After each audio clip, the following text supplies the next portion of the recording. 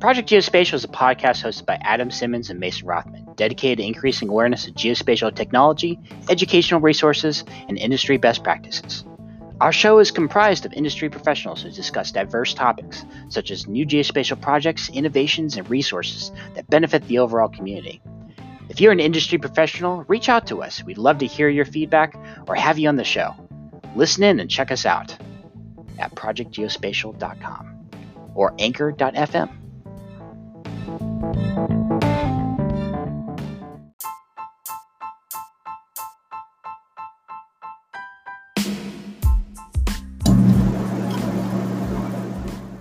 This is Adam Simmons with this week's Geospatial News on January 30th, 2020.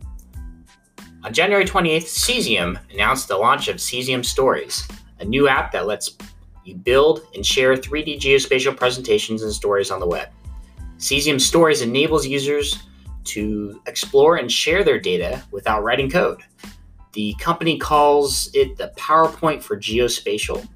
We've heard that before, but still fascinating.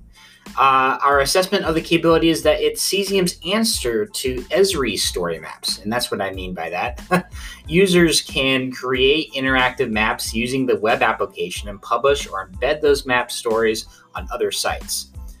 Check out more about Cesium Stories on the link in our show notes. I'm actually excited about this. I use Cesium API periodically, and they have a great world-building interface, and it would be nice to build more and embed more with minimum coding.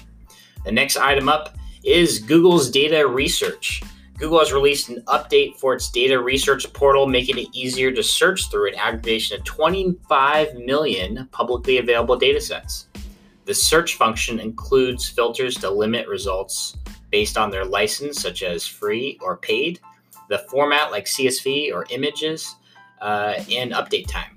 The results also include descriptions of dataset contents, and the author citations.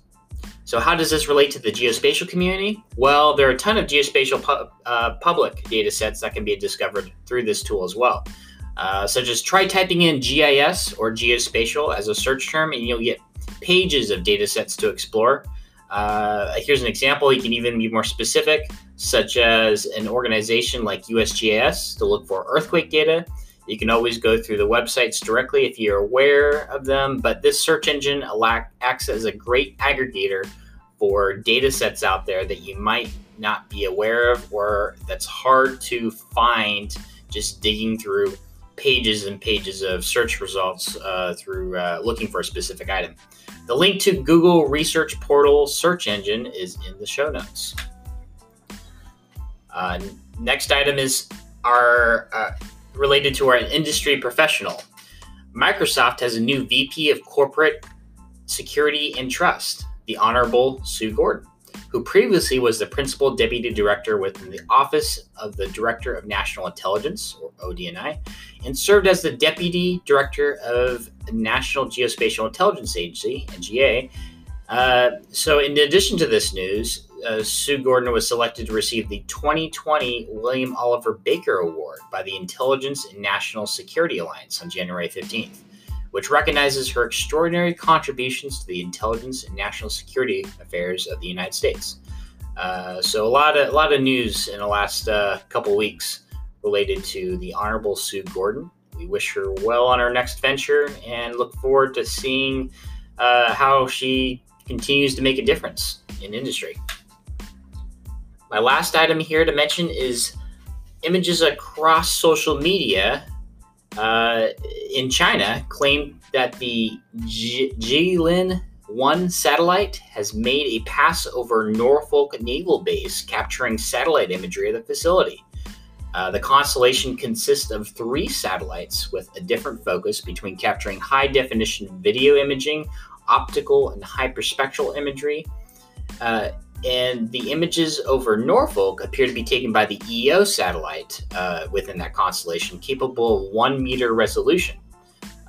This is actually fascinating as more and more countries are becoming imagery capable, satellite imagery capable. It raises the competition for those that are already out there. So are we going to be able to, are we going to be seeing imagery with much lower resolution in the future? Or is imagery pricing going to be, is coming down anytime soon? We'll see. Either way, the fact that Chinese satellites are starting to image U.S. installations, that may be, that's also an interesting topic as well. If you have any comments on any of the above, please reach out to us. We'd love to hear your feedback, which brings us to, if you love hearing our podcast on geospatial news, best practices, and guest speakers on industry, you can contribute to our continued operations through anchor.fm/projectgeo/support or www.patreon.com/projectgeospatial. Your contribution keeps our website running and funds our participation to cover conferences on various events beyond the Geo Symposium. If you represent a company in the industry and would like to talk about your product or service on our show, please reach out to us. Once again, I'm Adam Simmons, and thank you for listening.